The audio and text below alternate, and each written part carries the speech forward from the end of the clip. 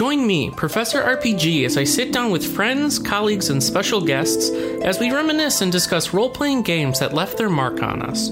Expect to see all sorts, from Western style to Japanese and even tabletop. So stay a while and listen, and let us trigger those memories of tales long since completed. Relive that fantasy you hold dear, and come along with us, adventurer, on this quest into the past. Welcome to the RPG University.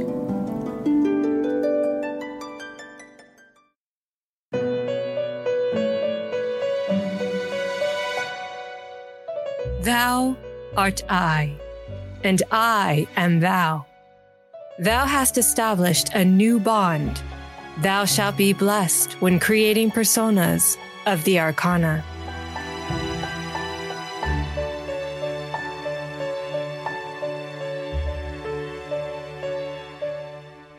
Class is in session, and today, to celebrate the new high-definition point, we are tearing off our masks and revealing our true inner selves as we explore our high school, which, for some reason, randomly turned into a giant dungeon. As always, I am your host, Scott White, also known as Professor RPG, and this week I have the pleasure of welcoming to the university, from History and Games, video game consultant Megan Sullivan, to talk all about Persona 3. How's it going, Megan?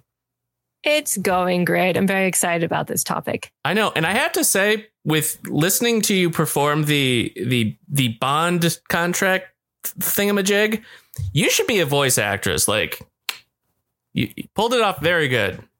You got. Thank you. I took voice acting lessons for about 5 years. So, well, it paid off. Yeah, it paid off. I'm glad. Thank you. I'm glad to hear that. I should get back into it. I always meant to do so, and I just ended up not having the time and money, but I still enjoy it. Well, very impressive. But yes, we are here to talk about Persona 3, which is seeing a brand new release, like an updated one. I don't even want to say updated, but a HD port of the Persona 3 Portable.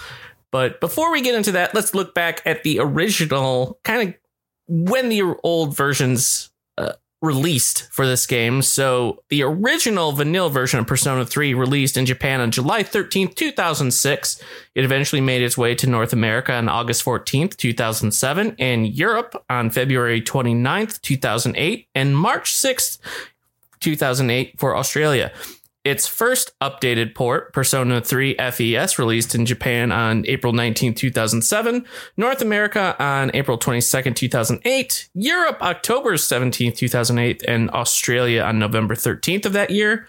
The port that the portable port for Sony's PSP handheld that the most recent HD port is based off of, released on November 1st, 2009, July 6th, 2010, in North America. Europe got it April 28th, 2011. And we are getting it this, like I said, the HD port releasing on Nintendo Switch, PS4, Windows, Xbox, worldwide, January 19th, 2023. That's like tomorrow by time of recording. This game has seen a lot of releases. Yes, it has. A lot of releases. But to take our minds back to the era of when the portable version came out, here's some other games you may have been playing. And Megan, I'm going to be curious if you played any of these, but also released into 2010 was Mass Effect 2, God of War 3, Super Mario Galaxy 2, Fallout New Vegas, Metal Gear Solid Peace Walker, Kingdom Hearts Birth by Sleep, Transformers War for Cybertron, Nier, Final Fantasy XIV Vanilla, Assassin's Creed Brotherhood, Civilization 5, and Xenoblade Chronicles, just to name a few. So a pretty stacked year. Yeah, it was a very good year for video games. It was. So did any of these steal a bunch of your time as well? Oh, absolutely. God of War 3, Mass Effect 2, definitely. Nier. I was a very early evangelist for Nier, the original Nier, with Papa Nier. And it was an extremely stacked year. Xenoblade Chronicles also came out that year. So lots of really excellent games. Excellent games. But those are for other episodes. And I've done a number of episodes for many of those. We are here, though, to talk about Persona 3. Now, this basically was a turning point for the Persona franchise in general. A lot of, quote unquote, it defined, quote unquote, the modern Persona. So, Megan, what was your history with Persona 3 and really the Persona franchise in general? Well, so Persona 3 was actually my introduction to the Shin Megami Tensei franchise altogether. So I worked at IGN back in when I saw this game. I think it was released in the US. Was it 2007? I want to say. Yes, the original PS2 was 2007 in August. Yes, and I remember my coworker Jeff Hayes. Shout out to Jeff Hayes. Playing that game and me just walking by his desk. I'm like, what is this game? Because I'd never seen anything like it. It was super stylish and cool, but like super dark. And I'm like, why are these kids pointing a gun at their head and shooting themselves in the head and then a monster comes out of them? And my friend was like, valid question. Yeah, valid question. Yeah, that's what they're literally doing. And so he was like, I know this game looks super dark, but it's really, really cool and stylish and you should play it because you love RPGs. And I ended up playing it and being like, it was like nothing I'd ever played. Like the aesthetics, the music, the gameplay mechanics were completely different than any other RPG that I had played. And so that was sort of my entry point into SMT and Persona. Nice. So did you, were you like hooked at that point? Did you follow like each new release, like with Persona 4? Did you go replay the older versions? And which version of Persona 3 have you played? Oh, yeah, no, it definitely made me a huge fan. So I played the original Persona 4 on PlayStation 2. Later, I'd played Persona 4 Golden. I went back and played Persona 1 and the Persona 2, which was split up into two games on the PSP. Didn't get too far into those, though. They were already pretty dated. They needed sort of a remake or a remaster at that point, but at least I got to play them. And then all the way up to Persona 5, I've reviewed some of the like spin-off games like Persona Q. I think I've played pretty much all of them. So very cool. Yeah, speaking of the whole evoker to the temple, I will always remember this. I had rented Persona 3 when it first came out, and I was playing this in my living room during. It was either a combat or it might have been one of the first the big encounter when the protagonist unlocks their persona and does the evoker for the first time. But my mom walked through and was shocked and confused by the scene where, like you said, high schooler puts gun to head, pulls trigger, magic happens. And she's saying, what just happened? It's like, it's okay, Mom. That's how they cast magic. Yeah. And look, yeah, it's that visage, that view, that memory will always stick with me. But yeah, like you nail in the head. This is such a dark game. And back then, SMT games and really Persona, they were very much more niche. And I think Persona 3 was the first game that really started moving this series, at least the Persona games, into the limelight. Absolutely. And I'm curious what it was like in the era at IGN with games like this. I mean, the PS2 was an amazing generation of systems and had so many great games. What was it like with such a unique game outside of you, just kind of like around the office? I think it got a lot of people's attention. It was just so stylish and dark. And I think, especially for Persona 3, I always thought it was the most atmospheric of the Personas. It's just constantly dark. Like even the way the light and shadow play in certain scenes. I was rewatching a few cutscenes last night to sort of refresh my memory on the story. And I was like, God, they did such a great job setting the tone and the atmosphere. It's pretty relentless. I mean, you have this dungeon, Tartarus, and it's just everything about it is dark and there's shadows everywhere, like literally monsters, but also just like dark corners that you have to explore. And there's just constant like oppression and dread going on, even though, you know, you're a high school student and you're doing things like socializing. And we'll talk about social links and how they're a huge part of it. But you have this unusual contrast of literally your persona. You're pretending to be a normal high school student, but you've got a lot of dark stuff going on. And so I think that caught a lot of people's attention around the office because there wasn't anything like it. I mean, we talked about the other games that came out that year, you know, like Mass Effect 2 came out and God of War 3. And this is something completely unique. There was nothing else like it. Yeah, it was such a departure. And I'm guessing, well, I'm curious, were you a big fan of RPGs for a long time, or like was this one of your early kind of forays into the genre? Oh no, I had been a huge RPG fan since the original Final Fantasy, so that's how far back I go. It's a great game. It's a great game. It's a hard game. Yes. The original is a tough game. I had to watch my sister play it because I was too little to understand the rules of it. But Persona, it's totally different from a Final Fantasy in every way, shape, or form. So it introduced me to a new type of RPG. Yeah. It's interesting. By the time this comes out, it's all past, but I've been playing through and covering for review the updated modern port, and going back and replaying it. I think I almost view this game in a similar vein as I do Super Mario 64. Like, it's a really interesting time capsule and study piece to see where so many mechanics that now is just synonymous with the series, with Persona, like social links, like fighting, or the calendar motif, that it all really got its start here. And while a lot of it hasn't aged very well, it's still a very interesting look back. And I'm going to be really curious to see what people coming at it from like a Persona 5, like when their first game was Persona 5, what they will think of Persona 3.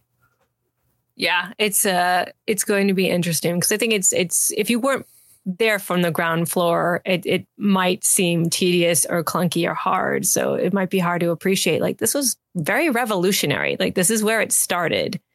Like, Persona 3 walked so that Persona 5 could run.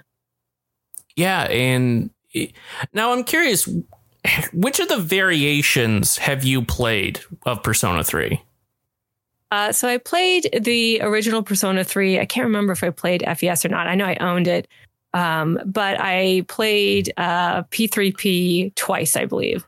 That's still my favorite Persona. Yeah. So I've played a couple of different iterations of the game. I wish playing through Persona 3 Portable, and I remember renting the original and maybe FES as well, but most of my time was also spent playing Persona 3 Portable. And what a technical marvel. I remember even back then being so blown away by the fact that Atlus had managed to take a giant console RPG that was Persona 3 and get it on the PSP. Like, that blew my freaking mind. Yeah. And nowadays we take it for granted. I mean, with the Switch, you have the Steam Deck. That gap is quickly shrinking, but man, back then, the idea of PS2 graphics on a handheld that you could just take with you was like mind blowing, like Galaxy Brain stuff. Yeah. No, PSP was just such a like the PlayStation Portable was such an amazing device. Like I still have fond memories of all the games that I played on it, and I wish I'd kept my PlayStation Portable. Eventually, I gave it away or something, and I regret that. Yeah, it was a fantastic system. I think I still have in a box somewhere my launch day PSP that I kept mostly because by that point, you could hack it to oblivion. And it was my go-to emulator system for a long time. And then I picked up the Peace Walker Special Edition PSP with it was a PSP 3000 and it had like the green camo, but I still have that laying around. But man, it was such a good system. And the back and forth, I remember the back and forth with PSP is going to crush the DS because it's higher resolution. It's 3D. Look at all it can do. And man. Yeah. No, we were very spoiled. We had an embarrassment of riches when it came to games on the PSP and the DS. And I mean, I played Chains of Olympus over and over again on my PSP and Space Invaders Extreme. And they just had so many just great games. And Jeanne d'Arc, I don't know if anyone else played that strategy RPG. Love it. I'm looking at my copy right now on my game shelf, actually, on my giant so Lazy nice. Susan. Yeah, you had when are they going to port that? When are they going to port Jeanne d'Arc, you think? Do a remaster or remake or something? Still waiting. Man, there's so many good games like that are just, you can't play anymore. And it's a shame. And I think that game would do great on like a Switch. Yeah, I think it's a perfect Switch game because my Switch is my JRPG machine. Mm-hmm. So it would just be a perfect match. I'm really surprised that Nintendo hasn't looked into that with Square Enix and been like, was it Square Enix that published it? Can't remember anymore. I don't think so. Was it level? Who? Okay, it might have been level 5. I feel like it's just the art like style and everything seems much more in line with, like a level 5 title. It was, developed by Level 5. Okay, as soon as I said that, I was like, no, it's not Square Enix. It's got to be Level 5 because it does. It has a very distinct art style. Very anime art style to it. Yes, very anime. Well, I mean, for the longest time, for the past number of years, Level 5 was like, we're not going to do anything in the West anymore. We're just not going to do much games, period. But then I read a story earlier this week, or maybe like Thursday or Friday, that they might be reopening or doing more stuff in the West. So you never know. I mean, hell, if Agarest War can get a new, like a port, Jeanne d'Arc can. Absolutely. It's fingers crossed. And in the past year, developers seem to have suddenly magically remembered tactical RPGs exist and can sell. So you never know. Yeah, we let us thank Fire Emblem. Yes, for paving the way, which is coming out very soon. Well, for whatever reason, all of 2022 seemed to just be full of strategy RPGs. You had DioField, you had like big ones, small ones, remasters, ports. You had Triangle Strategy, DioField, Tactics, Ogre. You had smaller ones. It was almost all of them Square Enix. Like I counted, Square Enix came out with like 9 or 10 RPGs within like 3 or 4 months. Yeah, it was insane. I don't know how Square can maintain that momentum. It'll be interesting to see how they approach it this year. I'm hoping we get like a legit Ogre battle like remaster to continue on the Ogre hype train. But what was it about? What is like really stuck with you with Persona 3? Is it that dark atmosphere? Or join me, Professor RPG, as I sit down with friends, colleagues, and special guests as we reminisce and discuss role-playing games that left their mark on us. Expect to see all sorts, from Western style to Japanese and even tabletop. So stay a while and listen, and let us trigger those memories of tales long since completed. Relive that fantasy you hold dear, and come along with us, adventurer, on this quest into the past. Welcome to the RPG University.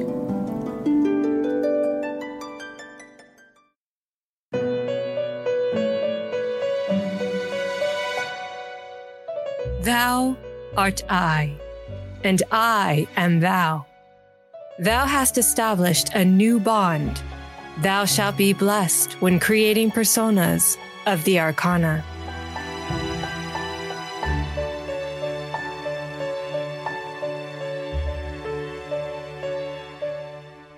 Class is in session, and today, to celebrate the new high-definition port, we are tearing off our masks and revealing our true inner selves as we explore our high school, which, for some reason, randomly turned into a giant dungeon. As always, I am your host, Scott White, also known as Professor RPG, and this week I have the pleasure of welcoming to the university, from History and Games, video game consultant Megan Sullivan, to talk all about Persona 3. How's it going, Megan? It's going great. I'm very excited about this topic. I know. And I have to say, with listening to you perform the Bond contract thingamajig, you should be a voice actress. Like, you pulled it off very good. You got. Thank you. I took voice acting lessons for about 5 years. So, well, it paid off. Yeah, it paid off. I'm glad. Thank you. I'm glad to hear that. I should get back into it. I always meant to do so, and I just ended up not having the time and money, but I still enjoy it. Well, very impressive. But yes, we are here to talk about Persona 3, which is seeing a brand new release, like an updated one. I don't even want to say updated, but a HD port of the Persona 3 portable.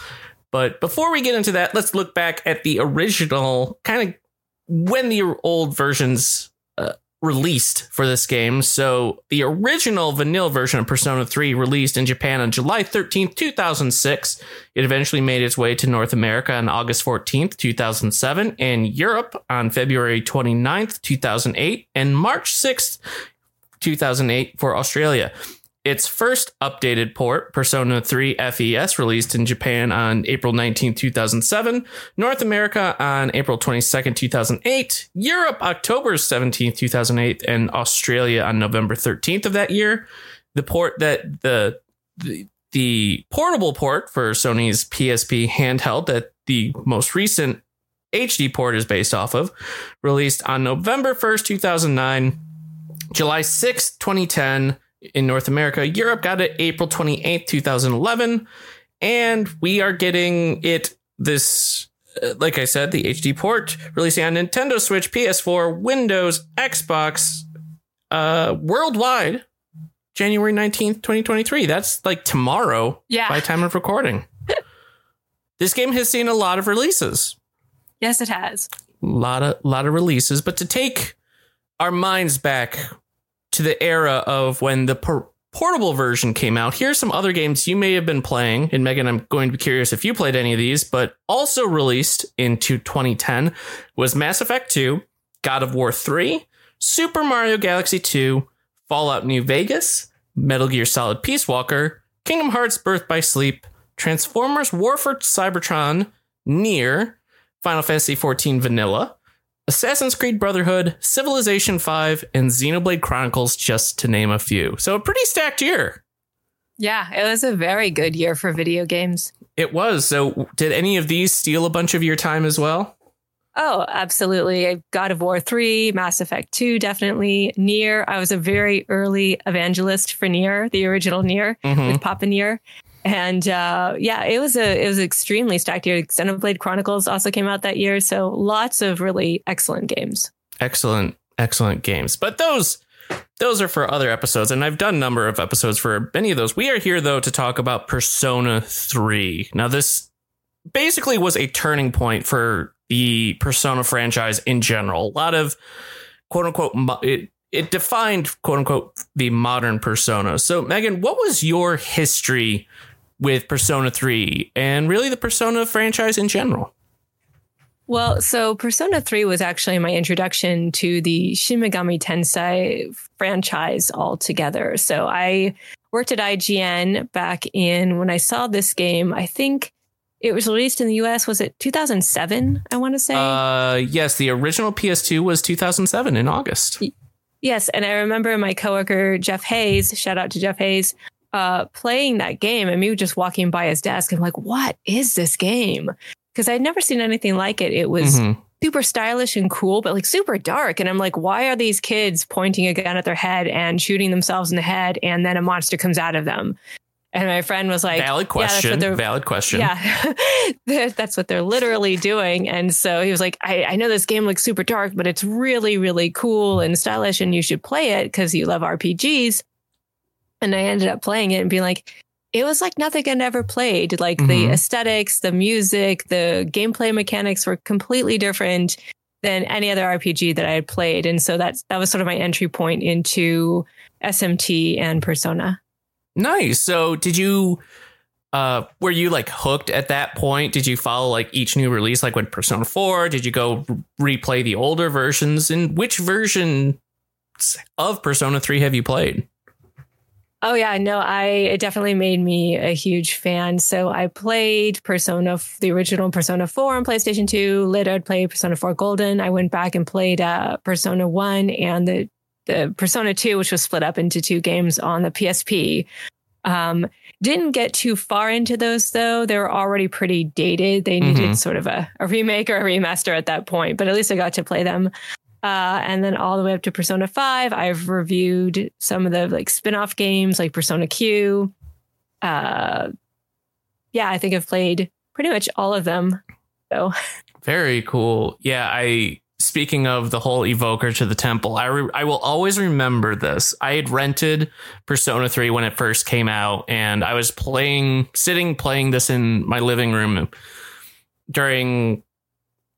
It was either a combat or it might have been one of the first in like the big encounter when the protagonist unlocks their persona and does the evoker for the first time. But my mom walked through and was shocked and confused by the scene where, like you said, high schooler puts gun to head, pulls trigger, magic happens. And she's saying, what just happened? It's like, it's okay, Mom. That's how they cast magic. Yeah. And look, yeah, it's that visage, that view, that memory will always stick with me. But yeah, like you nail in the head. This is such a dark game. And back then, SMT games and really Persona, they were very much more niche. And I think Persona 3 was the first game that really started moving this series, at least the Persona games, into the limelight. Absolutely. And I'm curious what it was like in the era at IGN with games like this. I mean, the PS2 was an amazing generation of systems and had so many great games. What was it like with such a unique game outside of you, just kind of like around the office? I think it got a lot of people's attention. It was just so stylish and dark. And I think, especially for Persona 3, I always thought it was the most atmospheric of the Personas. It's just constantly dark. Mm-hmm. Like even the way the light and shadow play in certain scenes. I was rewatching a few cutscenes last night to sort of refresh my memory on the story. And I was like, God, they did such a great job setting the tone and the atmosphere. It's pretty relentless. I mean, you have this dungeon, Tartarus, and it's just everything about it is dark and there's shadows everywhere, like literally monsters, but also just like dark corners that you have to explore. And there's just constant like oppression and dread going on, even though, you know, you're a high school student and you're doing things like socializing. And we'll talk about social links and how they're a huge part of it. But you have this unusual contrast of literally your persona. You're pretending to be a normal high school student, but you've got a lot of dark stuff going on. And so I think that caught a lot of people's attention around the office because it wasn't anything like it. I mean, we talked about the other games that came out that year, you know, like Mass Effect 2 came out and God of War 3. And this is something completely unique. There was nothing else like it. Yeah, it was such a departure. And I'm guessing, well, I'm curious, were you a big fan of RPGs for a long time, or like was this one of your early kind of forays into the genre? Oh no, I had been a huge RPG fan since the original Final Fantasy. So that's how far back I go. It's a great game. It's a great game. It's a hard game. Yes. The original is a tough game. I had to watch my sister play it because I was too little to understand the rules of it. But Persona, you know, it's totally different from a Final Fantasy in every way, shape, or form. So it introduced me to a new type of RPG. Yeah, it's interesting. By the time this comes out, it's all past, but I've been playing through and covering for review the updated modern port, and going back and replaying it, I think I almost view this game in a similar vein as I do Super Mario 64. Like, it's a really interesting time capsule and study piece to see where so many mechanics that now is just synonymous with the series, with Persona, like social links, like fighting, or the calendar motif, that it all really got its start here. And while a lot of it hasn't aged very well, it's still a very interesting look back. And I'm going to be really curious to see what people coming at it from like a Persona 5, like when their first game was Persona 5, what they will think of Persona 3.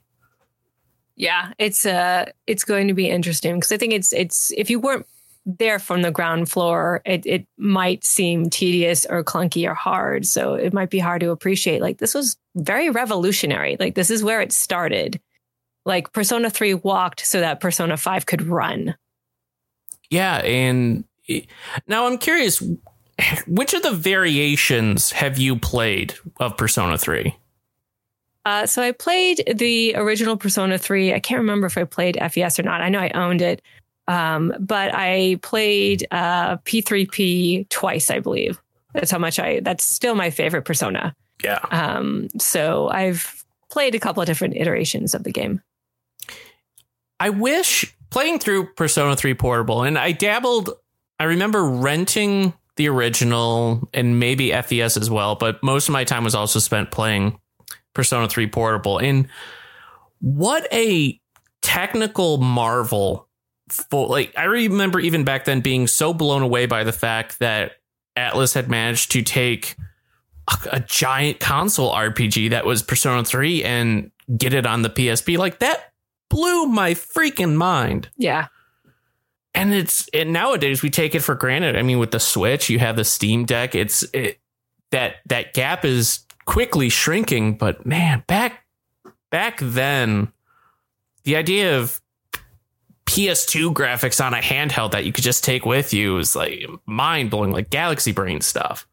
Yeah. No, PSP was just such a like the PlayStation Portable was such an amazing device. Like I still have fond memories of all the games that I played on it, and I wish I'd kept my PlayStation Portable. Eventually, I gave it away or something, and I regret that.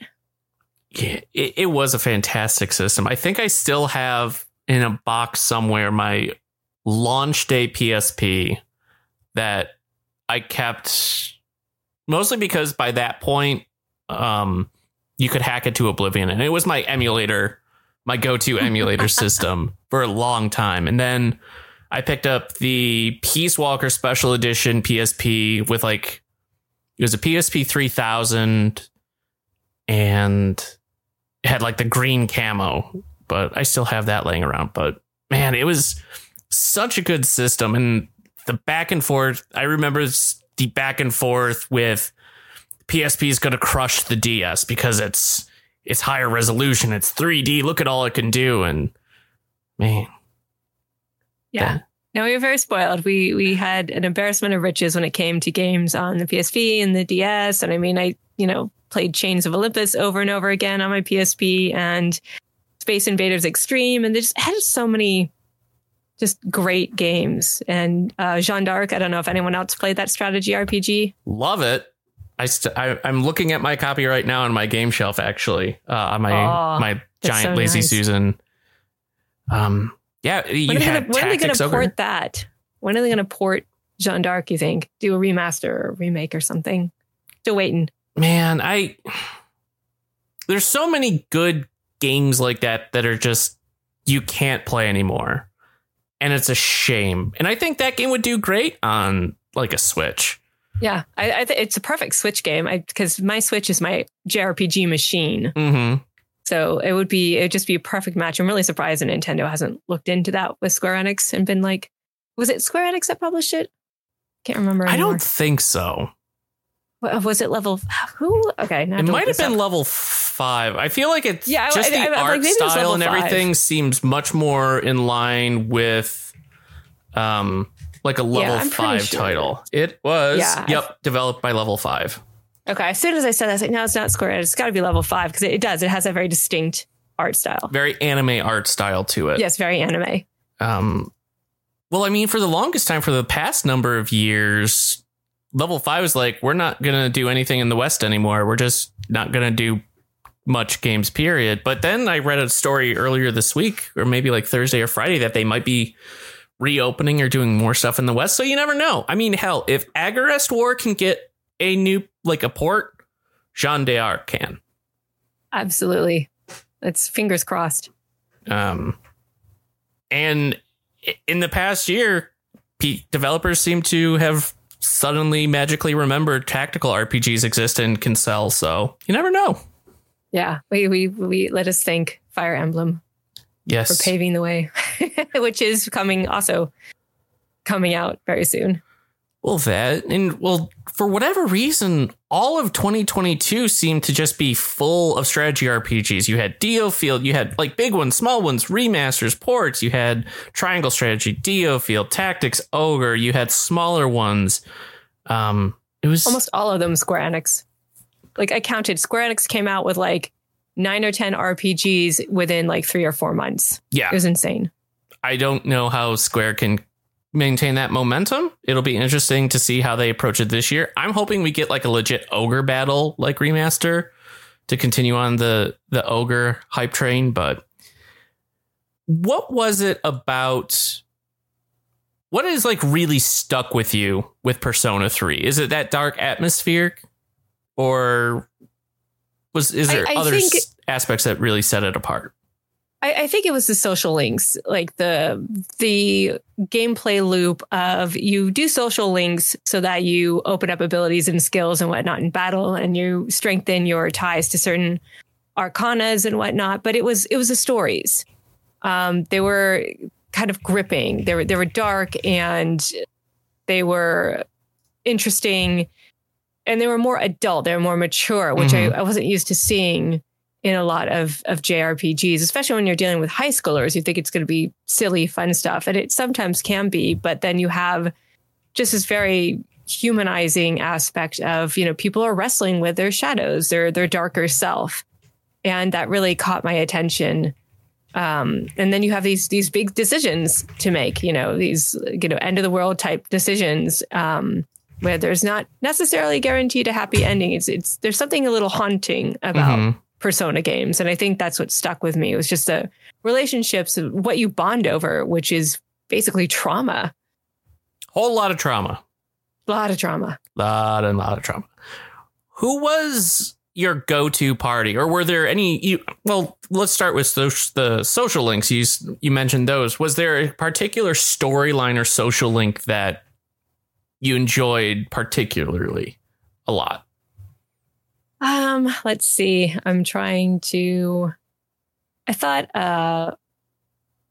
Mitsuro's was pretty good. I thought Ryoji's was probably the most fascinating because it ties so much into the actual game and the whole narrative arc.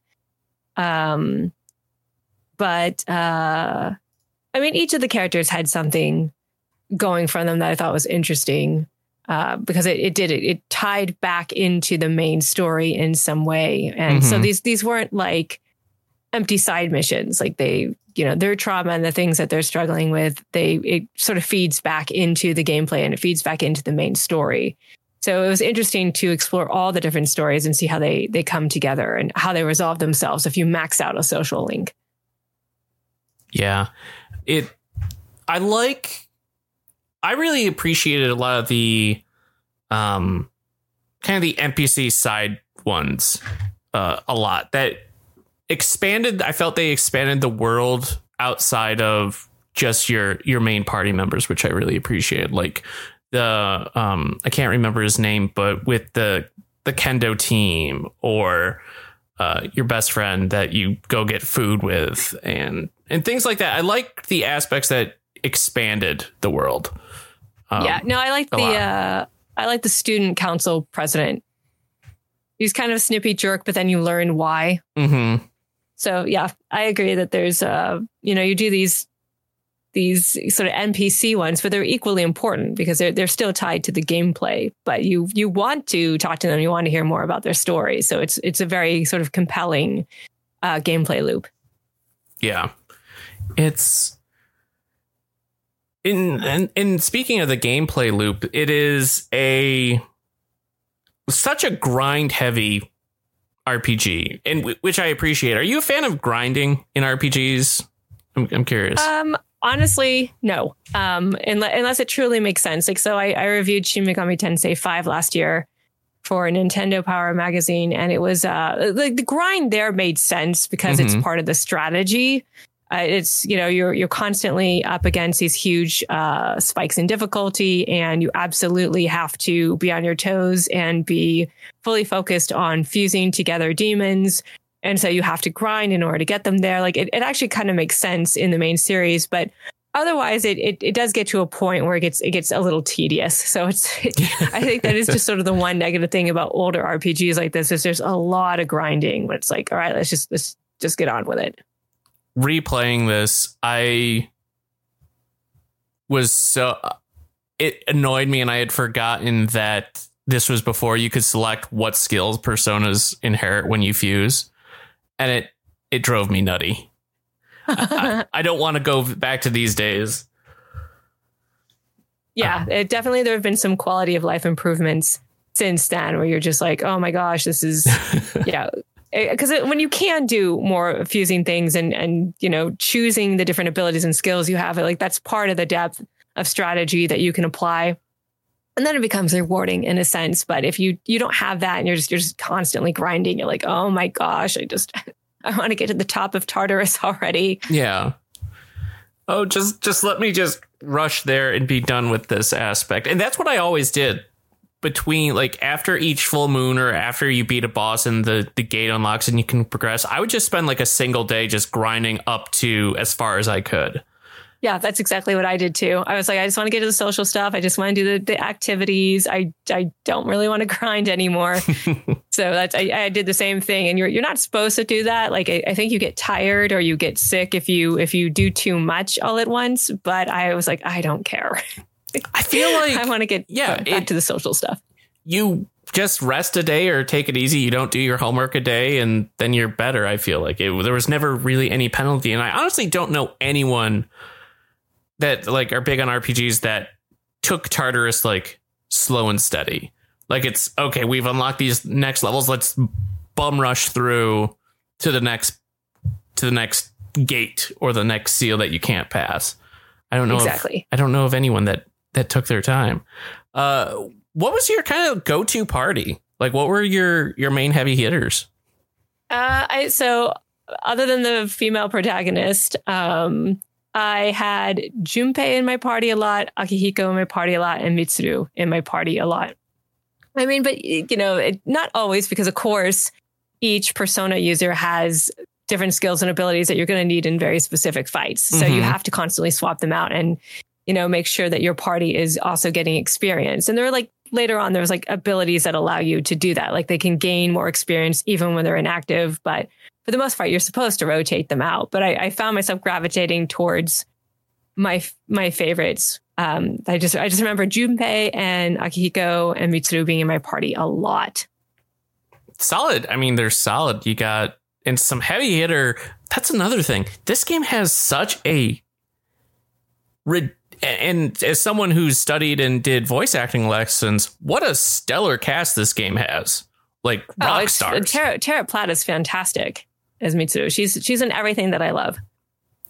And you have Liam O'Brien as Akihiko. It's yeah, it's just some rock stars and some that have kind of taken a dive, fallen from grace quite considerably and severely, but still super, super strong. And yeah, what's the name of Aigus's voice actress? I can't remember, but yeah, they what I appreciate about Atlus is they always bring quality voice acting to Persona games, and I truly, truly appreciate that. Karen Strassman, it looks like, is the Aigus voice actor. All right, yeah, I recognize her voice from other stuff as well. FES. I don't know if she changed in Portable, but at least in the, I guess in the Persona 3 FES dub was Karen Strassman.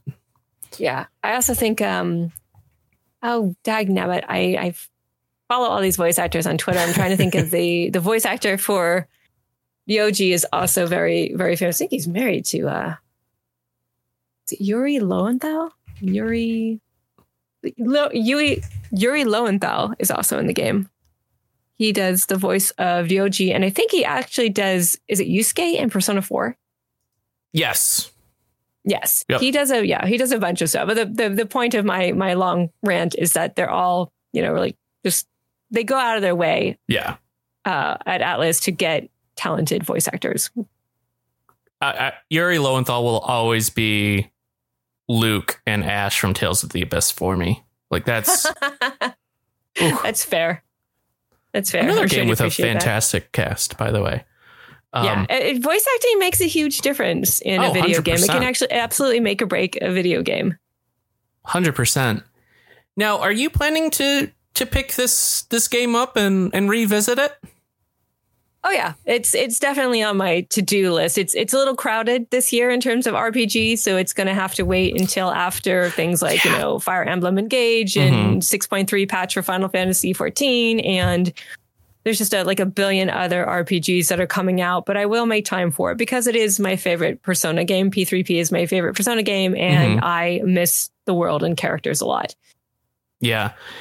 In my replaying it, I've come to realize that this is probably the most difficult. This was, in my opinion, the most difficult game of the Persona series to remaster in this way. Like it needs a full remake. It needs a ground up remake. There are so many things that in today's world really aren't that great. Like back then, it wasn't that great, but like nowadays, I feel it's a lot rougher. Like the whole gun to the head for teenagers, I think is not as anywhere. It was rough back then, that imagery, but I think it's the culture of today is much more sensitive to imagery like that, just with all unfortunately so many other school shootings. And you have, like with the female protagonist, you have the romantic interest of the preteen Ken. You can do. There's some aspects there's some to this stuff that could be fixed. Yeah. And there's definitely quality of life stuff in general that could be updated. I thought I heard a rumor that maybe Persona 3 was going to get a remake. I'm not really sure I really want that. I would rather them move on to Persona 6. It has been a while. I think they've milked Persona 5 for everything they have. Yes. 100%. We can move on from that cast. I like Joker, and I like Anne and Ryuji, and especially EY. He's my hot gun daddy. But I think it's time to move on from that cast and see what's ahead. But of course, they're just talking about was it Kind of Funny Games Daily? Just the cycle of video game development is getting longer and longer and longer. So it might still be a while before we see Persona 6, but still hoping. Oh yeah, I feel like at this point they have to be working on it. Like there's no doubt that they're working on it, but sure. I'm going to be curious to see if we get Persona 6 first or if we get their Project Re Fantasy first. Yeah, that'll be interesting. I wish there was also a definitive edition of Persona 3 that had the epilogue stuff from Persona 3 FES and then the added content and the female protagonist from Portable all in a single package. Maybe that's what we're getting. I hope so. I hope eventually. Like it was interesting playing Portable again with like nothing was done to this game. Like things were up-resed. The static backgrounds, it looks like were probably like AI upscale because some of them are blurry, but like the models weren't upgraded, so they were super blocky. And it's impressive. It was impressive back in the day playing on a handheld, but when you're playing on a big TV on a PS5, yeah, it has high frame rates, but man, I wish a bit more care had been taken with this new port. But also it's $20, so it's like I can kind of forgive it. Yeah, I mean, as long as they're not charging $60, $70, yeah. I mean, that would be that would not be fair. But if it's $20 and it's more or less a port with a few sprucing up of graphics and whatnot, I mean, it's okay. It's not ideal, right? But we'll take it. It's Persona 3, and I'm just excited to play it again. Oh, definitely! And shout out to Game Pass. What great gets for Game Pass with Persona 3 and Persona 5, or Persona 3 and 4. Both releasing on Game Pass day and day. Yeah. Very exciting. I am very excited. I just got an Xbox Series S for Christmas. Oh, and nice. Purely for Game Pass. So I'm like, yay. Well, you have plenty of RPGs to play. I mean, with 3, 4, and 5 now are all on Game Pass. Plus, like Lost Odyssey. You have classics. Lost Odyssey. You have Blue Dragon. You have all sorts of games that you can enjoy. Good get. Yeah. Do you have a first RPG you plan to play through on it? I think, what is the game called? Everyone on Twitter was like, you got to play this. Is it Chained Echoes? Chained Echoes. I downloaded that last week, but I have to keep my calendar clear for all things Fire Emblem. So that's going to eat a lot of my time. So I'm trying out smaller games first. Like I tried out Hollow Knight. I tried out Forza Horizon. I tried what was the other game that I tried? I can't remember off the top of my head, but I tried a bunch of little like smaller sort of either indie games or like big games like Forza. You just have to play on Xbox to see how gorgeous it is. So I'm sort of getting all of those things out of the way. Tinykins, that was the other one that was recommended to me. I've heard good things about that one. I can't picture it, but I've heard good things about it. It's very, very cute. Excellent. So is there a part we touched on this a little bit earlier that this game is basically Trauma, the video game. Is there a particular moment that really sticks out, or when you hear Persona, a moment or story beat that defines this game for you? I think it was interesting that I got halfway through the game and it turns out it's not over and you weren't making things better. You were making things infinitely worse. And you're just like, wait, what? And so it keeps getting darker. And then at the end, I think the end even more sticks out. It's like you have to make a really tough decision. And it's bittersweet no matter what you do. And I hadn't come across, like usually if you play a game, it's like usually the ending is pretty upbeat and happy. But Persona was like, you have some uncomfortable choices to make. Enjoy. And I was kind of blown away by that. Like I hadn't played a lot of games that had that kind of ending or that kind of choice. Like a bad ending in Persona is a bad ending. Yeah. For me, it was everything involving and kind of revolving around Shinji and Ken. Like that stuff's heavy.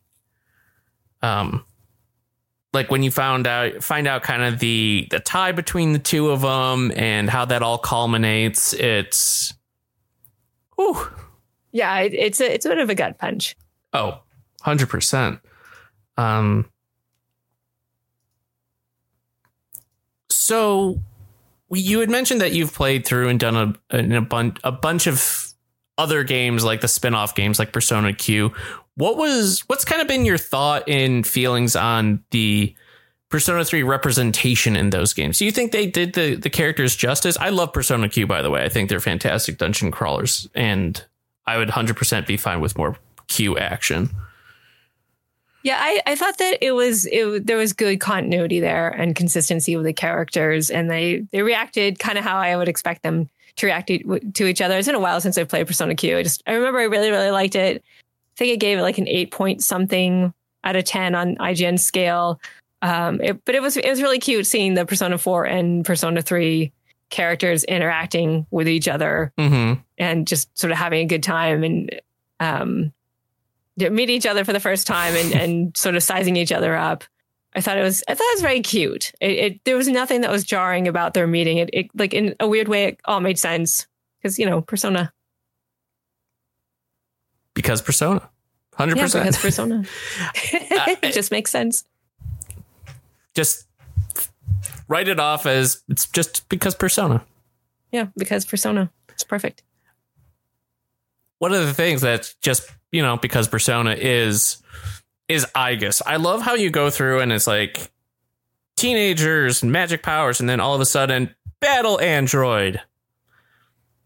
It was just I think Aigis might actually be my favorite character. I can't believe I didn't mention her before because I was like scrambling. It's like, who would I put in my party a lot? And then I was like, you know what? Aigis was kind of a pillar in my party. And also her dedication to the main protagonist is super important. Oh, yeah. And the epilogue in FES is 100% based on Aigis. It's all her feelings for she's the protagonist. MC. Yeah, she is the protagonist. One of the things I remember, and then this is another one of those aspects that I'm glad we've kind of moved away from, is how in the original game you couldn't control your party members directly. Oh, that's right. You remember AI, that didn't come in until like Persona 4 or Persona 4 Golden. And then they retroactively in Portable gave you the option you could set it to control directly. But yeah, it was just assigning commands and letting the AI take the wheel. Yeah, that's right. I'd forgotten that because I'm so used to being able to have more direct control over my characters and deciding what they were going to, zap enemies with. But that's true. It was AI controlled, and you just hope the AI was smart enough to know what it was doing. That sweet PlayStation 2 era RPG AI goodness.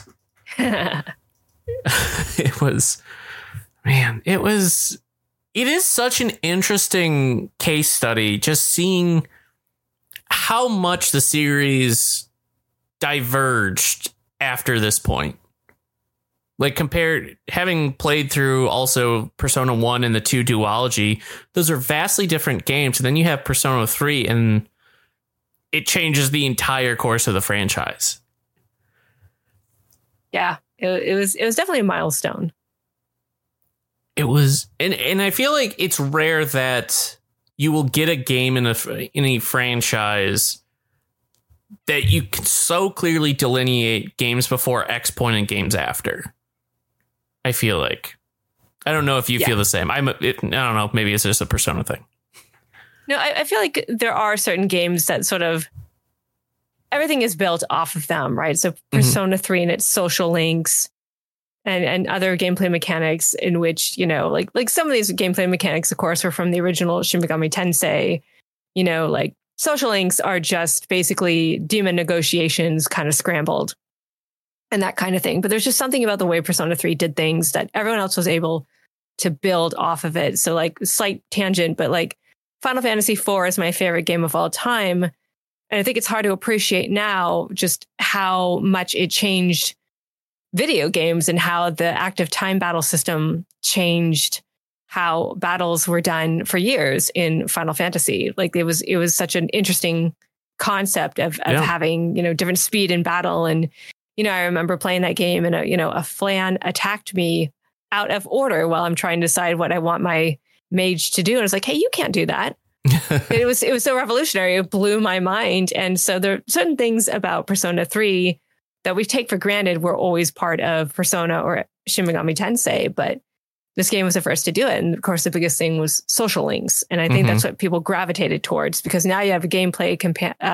mechanic that is compelling and makes you want to come back for more. Yeah. One thing I hadn't recalled was just with this game, I miss actually fighting demons. Because the shadows just don't have the same personality as like the actual demons do. No, they're not quite as spicy and fun to deal with. When you do negotiations in a Shin Megami Tensei game, you're just like, you never know what's going to go right or wrong. You're just, here's some money, here's some health. Oh, I'm still not good enough for you. Okay, well, great. Go away. Yeah. It's always a bit of unpredictability. And are you strong enough for these demons? And you need these demons. You need them to fight on your side. You need to fuse them together. You need to register them in your compendium, and they're being fussy. Whereas in Persona, I mean, everyone sort of has except for the Fool Arcana, which is always your main protagonist. You have, your set personas, which is part of a particular, Emperor Arcana or Lover's Arcana or what have you. But even just from like a design aspect, I never get as excited about getting into combat. And this game is so grindy, seeing the same little like slime monsters. Like you don't see the demons like when you get into combat, like you can with Persona 5 or really Persona 1 or Persona 2. And I think 3 and 4 loses something because of that. But that might just be me and enjoying all the variety of the plethora of demons. Yeah, I mean they're still there in terms of like your personas still match up with like Shin Megami Tensei. You put certain personas together and they'll create similar. You put A, B, and C together and you get Loki, or you get A, B, and C and you get Alice. You get these really cool personas. Like they're still there, but yeah, the presentation is definitely different. It just makes the general random, or not random encounters, but because you can see the enemies, it just makes the fighting enemies. I like fighting the demons as opposed to fighting shadows per se. But right. I'm curious. You touched on Persona 6 and wanting to see what that. Would you want what would you be interested in seeing if they did like a Persona 3 sequel? Or do you like the completely 90% completely disconnected? I think I'm trying to think what could they do different, or what could they do that's, more interesting. Always willing to see new personas we haven't seen before with new skills and abilities. Mm-hmm. And it would be great if they could somehow cut down on the grind or have other incentives. I mean, part of the incentive is you find rare, shadows, and you collect rare personas and then you fuse them to get other rare personas. But it would be nice just to have a few more personas that are something new, maybe with new skills and abilities that can be used in a certain way. I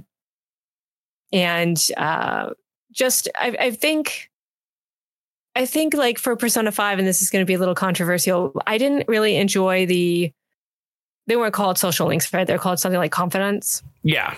But I didn't enjoy those stories as much. I thought it was weird that they pulled their punches a little bit. I mean, they introduced these interesting concepts, and then their actual social links didn't feel that interesting. It was, about being on the track team or about being a model. And I was like, no, you mentioned before things about, sexual harassment or, Yuji being raised by a single mom. They introduced really interesting things, and then they didn't really go forth with all of these things. It felt like the NPCs, like EY had to me, the most interesting story about being part of the Yakuza and then trying to get out and not being able to totally get out. That whole thing was interesting. And I would like to see in Persona 6, sort of return to, those darker themes. And if you're going to introduce them, I mean, really resolve them more than just we beat the bad guy, it's fine. No, you're still traumatized. Mm-hmm.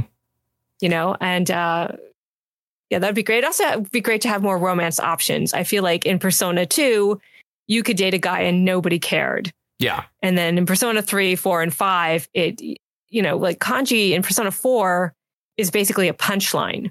His sexuality is ambiguous because the developer was like, well, which is funnier? Him being gay and everyone thinking, or being like, oh no, he's gay, or him not being gay and everyone mistaking him for it. I'm like, no. Yeah. Why can't I date Kanji? So it would be great to see Persona 6 be a little more open and mature about that. Mm-hmm. I'm curious, do you think trauma is intrinsic to a Persona story? Well, I think it maybe not trauma per se, but I mean, you are dealing with the whole psychological aspect of, your persona, your ego, your shadow, all of that stuff. And so you're wrestling with a darker side of you. And often that's, I'm not a psychologist, so I'm sort of talking out my hat here, but that's tied often to some sort of trauma that you try to suppress. And so in Persona 3, your character kind of has to sort of find out what their trauma is. They're in a car accident and all this stuff happened, and they're an orphan. And then, Persona 5 with, the main character is accused of a crime he didn't do. Persona 4, they're like the Scooby-Doo mystery team trying to solve, a bunch of murders in town. And there's some dark aspect because there has to be, and they're struggling with that trauma. So Yusuke is dealing with the trauma of, somebody he really likes died, but she didn't feel the same way about him. And he's emotionally trying to process all of that. Each character has some sort of past that they have to come to terms with. And that's how their persona awakens. Right. And I think that is powerful. That's the whole thing, is that it has that sort of darker aspect. That's what makes Persona and Shin Megami Tensei stand out from, say, Final Fantasy or Dragon Quest or Fire Emblem or anything like that. Yeah. It's interesting. It's always a good dichotomy against those games you mentioned, like Final Fantasy and Dragon Quest. There's a lot of not good things. By not good things, I mean, serious. They're good games and everything, but just very heavy subjects that those other games really don't touch on. which I think is interesting and provides some of the and I think is part of why Persona is becoming so much more recognized. Not only the production values, and I think the quality has continued to go up in many areas, but I think it's because these games give people something new and a bit more to think about, and with the modern setting lets people kind of, I don't know, maybe see themselves in a character more than they could if you were, Cecil from 14 and Kane or things like that. I don't know. Yeah, I do. I think I think that's what's compelling about it is you can sort of see that aspect of yourself and coming to terms with these things could be cathartic for some people. Mm-hmm. So you said you played through primarily as the female protagonist, right? Like that's your go-to. Who is your canon romance then? So it was probably Ryoji. Again, it makes sense in the story, like having the perspective be from the female point of view in this regard kind of like makes certain things click really well. And I think originally it's going to be Akihiko, but he's like kind of hard to date. Like you get to a certain point where he seems like he's really into you. And if you don't choose the right answer for a couple of things and your social link gets to like 7 or 8, he just wants to be friends. And I could never figure out what I was doing wrong. And then so it's basically Ryoji is my canon. And if not him, because he kind of comes in sort of late. So it's a tight timeline you have to sort of max out his social link. Yeah. It's I'm trying to remember. It's going to drive me crazy. The name of the class president, what was it? Hidetoshi? I think it was Hidetoshi. Yeah, Hidetoshi. We'll go with it. Yeah. He was the one who's kind of a jerk, because he's on the disciplinary committee at the high school. And but his arc kind of surprised me. And if you play in the P3P game, he's clearly got a crush at one point on the female main character, which I thought was kind of cute. But it's mostly Ryoji for story purposes. I'm trying carefully not to spoil because it's such a huge part of the game and I want people to experience that. So I'm curious, are you saying Ryoji is easy? Is he easy? Is he easy? He's actually, he's let's just say he's very flirty with you.